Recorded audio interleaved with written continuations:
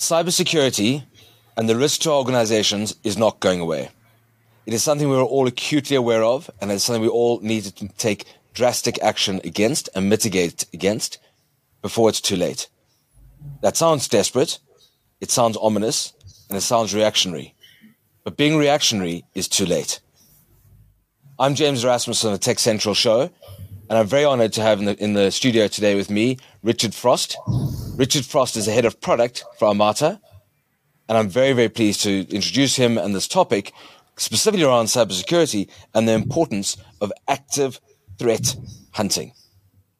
Richard, thank you very much. Thank you, James. Great to be here.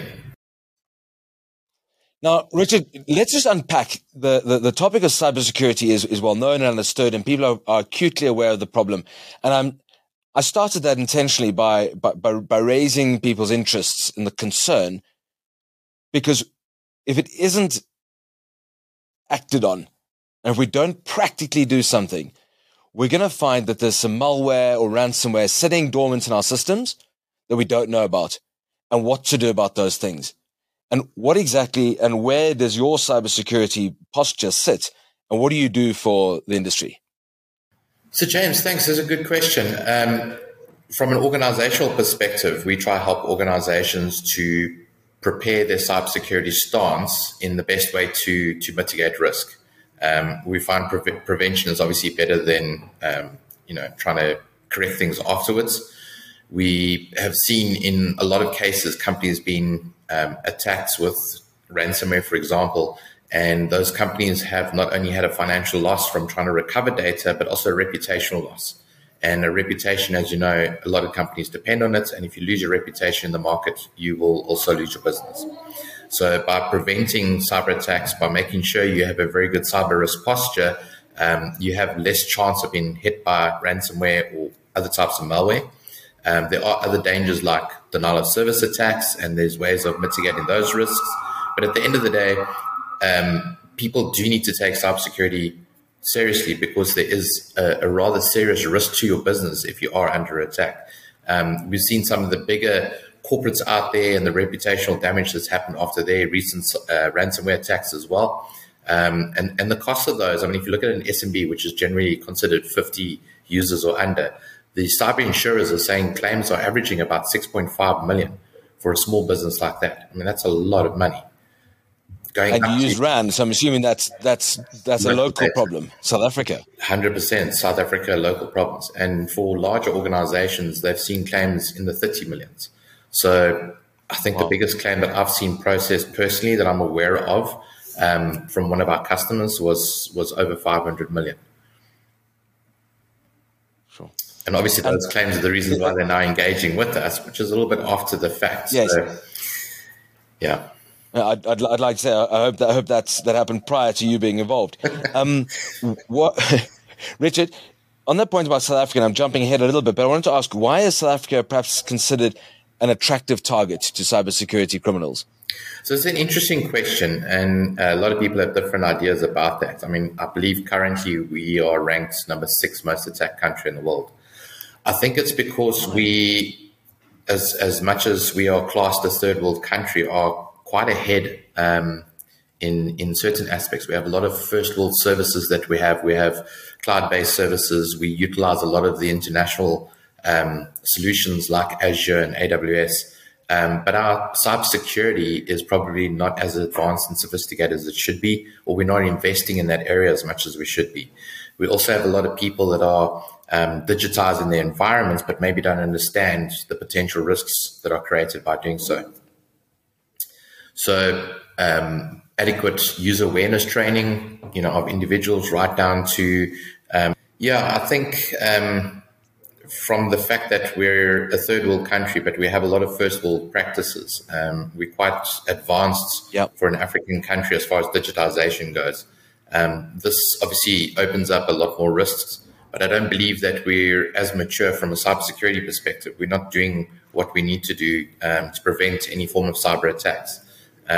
Larger organizations will spend quite a lot of money on their cybersecurity postures, but smaller businesses that are becoming more and more digital are not.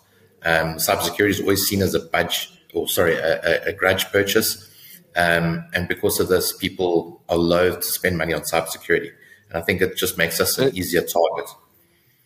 Got you. And it is a grudge purchase until it's too late. And that's Correct. really part of what we do as TechCentral is we inform and advise the industry. And one of the things I'd like to ask is the comparison between South Africa and other countries. My guess is, yes, you said that we perhaps don't have the right or as professional posture as other countries and corporates in other countries might do, and you mentioned small businesses. But is the approach towards the cybersecurity or the threat against us or the modus operandi any different? I think the threats are exactly the same. We have the denial of service attacks. We have the same kind of ransomware attacks. We do have slightly different, maybe phishing attacks, emails that are sent through trying to get us to click links, probably adapted slightly more to our areas. Okay, we probably also have a lot more people sitting locally that are perpetrating these crimes as well. So it's not just emails coming from overseas, but these are very tailored. I mean, if you think of some of the phishing mails that we've seen during COVID with Papier, mails coming from the bank looking legitimate saying, we've updated our T's and C's in accordance to Papier. Please, accept the T's and C's. And it's actually a phishing attack. When you actually log in your details for the banking, it's actually the threat actor stealing your credentials. So those are very targeted attacks local in the country. And because of our lack of awareness around these crimes, we are more susceptible to them. And that lack of awareness is not gullibility as much as it's perhaps a lack of skills, a lack of knowledge, a lack of education on the topic. And we all need to be very aware that the threats are there. We are aware that the threats are there, but what do those threats look like? And you've mentioned phishing, we've talked about ransomware, we've talked about malware. Often those threats sit dormant in a system, or those threats are actually perhaps from a secondary or a tertiary service provider that is sitting somewhere in the work environment that isn't necessarily acutely obvious to us. Could we unpack that? Yeah, if you look at some of the ransomware attacks that have been found out, right, or that have been caught, they found that there was actually almost 180 days of ransomware sitting in the environment, busy working its way around the network and, taking control of machines, doing privilege escalation to get into administrative access, infecting the machines with malware. So it's 180 days of this virus basically going around infecting as many machines as it can. And only then does it encrypt and send out the actual ransom. By that time as well, most of your data has been copied off site. So depending on the type of ransomware that it could be, you could have either a crypto ransomware that's just going to encrypt the machine and extort you for a ransom. But then there's also the ones that are copying your data off for months and almost creating a new database of your data to be sold in the black market before you even, aware of it. And I think this is where it becomes critical for the active threat hunting. And that dormancy allows for it to be to go arguably unrecognized for a period, and your systems see that, detect abnormalities. What do your tools specialize in? Correct. So majority of the solutions that we use are starting to become a little bit more user behavior aware, or even application behavior aware. So when you do see an anomaly of traffic leaving the organization that shouldn't be, that would throw up a potential threat, and that will allow us then to, drill down deeper and actually investigate further and see what's actually going on. There's the concept of the 0-day attack, where you might have a new version of ransomware that's out that's not detected by the traditional malware solutions, and you might have a solution like EDR, endpoint detect and respond, that'll notice the change in behavior of an application. And it will then start alerting us in our network operations center or security operations center to the fact that there's a potential threat, and we can then go and investigate further. We can also see things on the network. So, for example, I mentioned the ransomware that encrypts your data. That actually needs to do some form of a key exchange. It needs to do a handshake and say, I need encryption keys to lock these servers down. And we've seen on our firewalls even that communication trying to happen, and we've blocked it at that level. That it will immediately alert us there's a ransomware somewhere in the environment and we need to find it. So a combination of looking at the endpoint for changes in behavior of applications, as well as looking at the data on the network, We use that information correlated to actually pick up patterns and trends in security breaches. And my guess is your offer is to automate as much of that process as possible. Yeah, 100%. I mean, even from a resolution perspective, to give an example, in a prime environment, you would have an email that would come in with some kind of ransomware attachment or a link to download the ransomware. We fool the user into believing that it's a legitimate email. They click on the link, infect themselves. All right. This then gets notified through by the endpoint detection solution to the SOC. The SOC solution then automatically starts isolating the machine, trying to resolve and understand what the ransomware is, possibly push it into a sandbox, to see the impact of the ransomware. And while that's happening, it will do a subtask to say, alert the users to the fact that there is a ransomware. And then additional subtasks could be check on the firewall if there's any communications going on, block that, check on the email security solution, how the email got in, make sure it doesn't come in again, put the rules in place to block it. So you can almost have this tier of 10, 20 workflows being automated and happening, simultaneous while the operators are busy investigating the ransomware itself. And things that could take, a day, 2 days to do, we can now do in the space of 5 minutes through automation. Okay, and while you were talking, I was putting myself in the shoes of a chief information security officer and thinking that sounds like a lot of work and possibly some, and I think we used this word recently, alert fatigue. Yeah, I mean, how do you manage that? The biggest issue that you find when you have some kind of a event like that is it will generate quite a lot of sort of different notifications. And we have a log collector that will collect all these security events. It could be thousands of them. And then the system itself needs to trawl through those and see what's legitimate or correlates where there's noise. So if I get hit with some kind of an outage, it could affect, say, 1,000 hosts. I don't want to know about each and every host. I just want to know one event that says there's a problem here we need to investigate.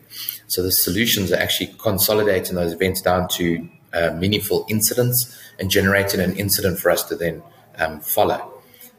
We also have a bedding down process when you take a customer on board to actually sift through the information that's been gathered to see what is major, minor, critical, or just informational.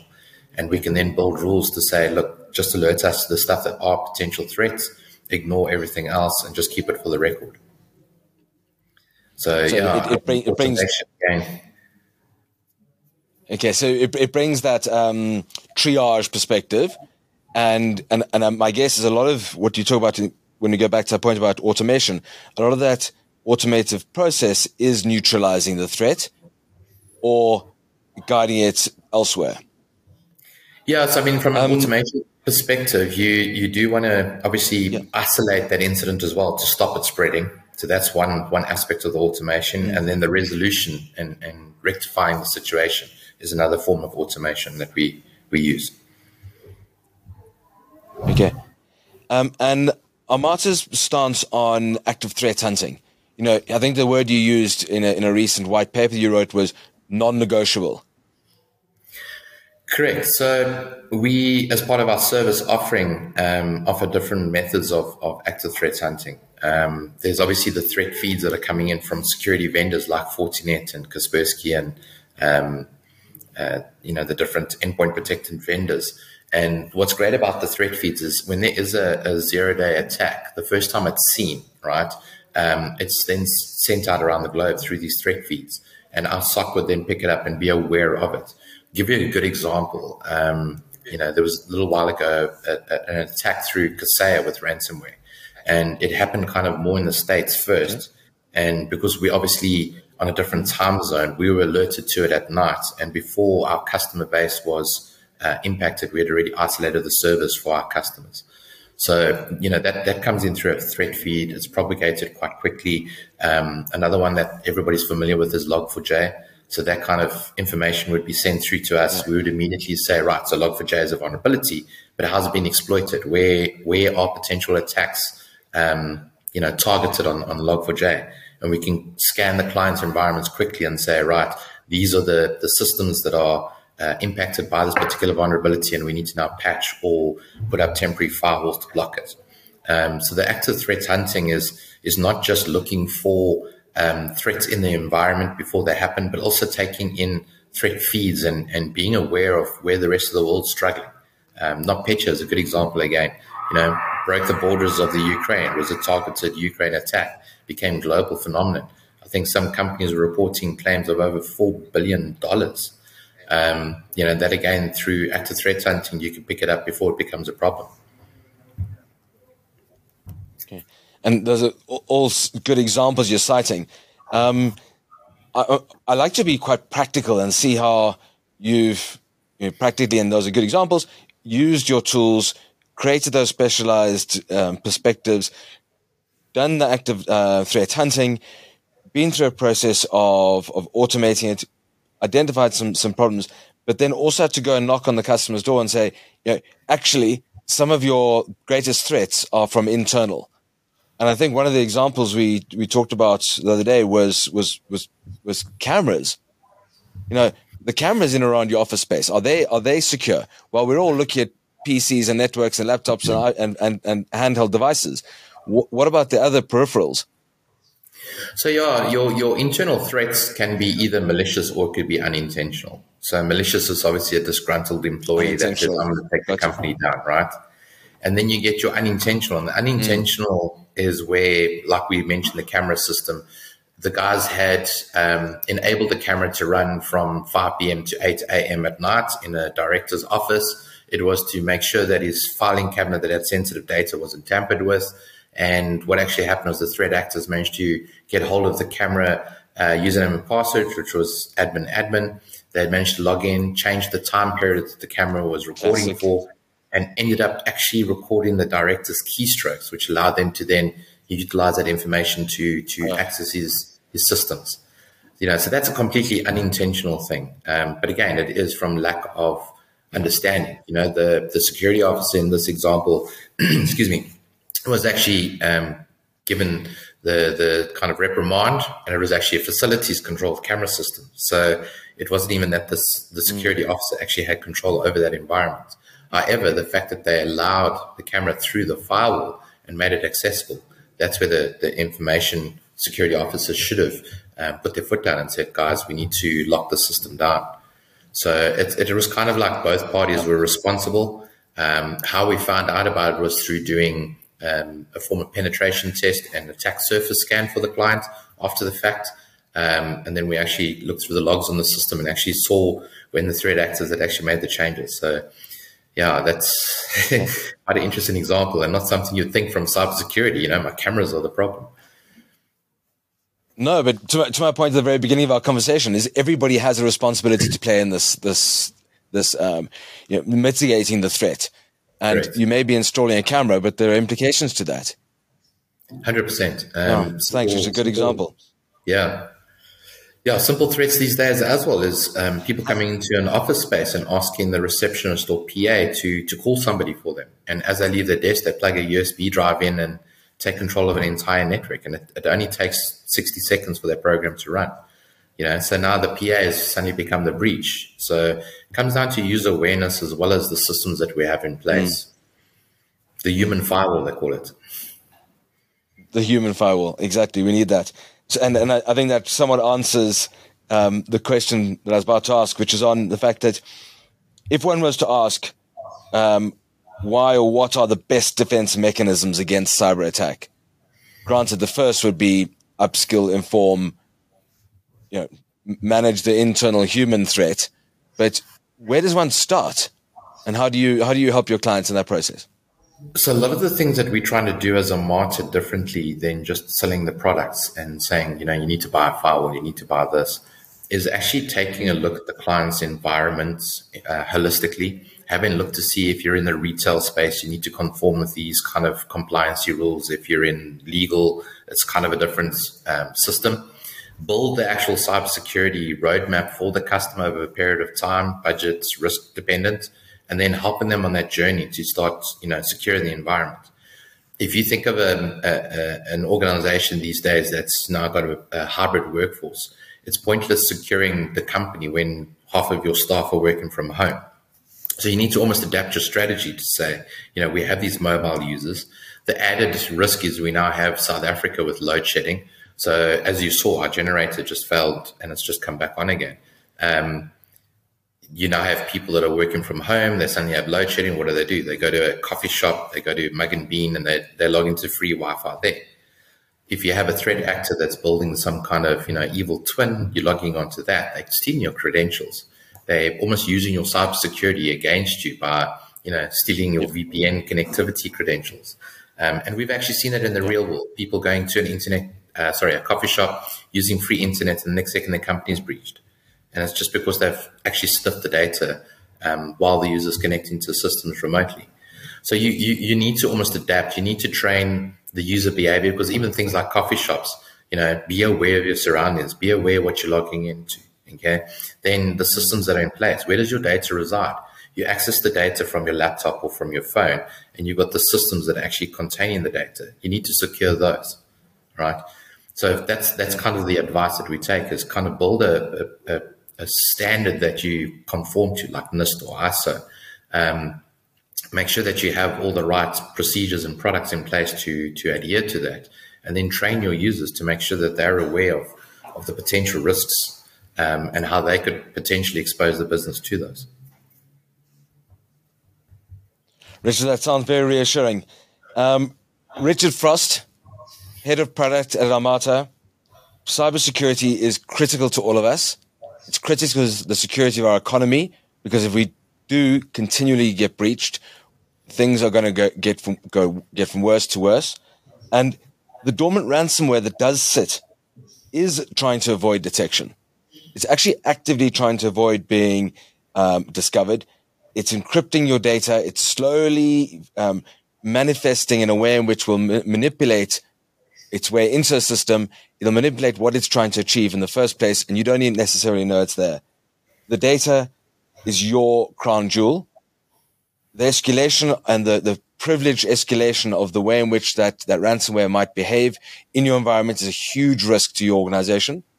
And Richard, I think what you've done is you've clearly emphasized the importance of that, both from that internal perspective, as you said, the unintentional and the malicious perspective.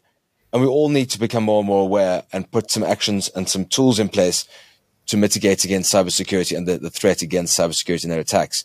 So, Richard, thank you very, very much for joining us here at the TC Plus. Really enjoyed today's conversation, and I look forward to many, many more. Thank you, Richard. Absolute pleasure, and thank you for having me.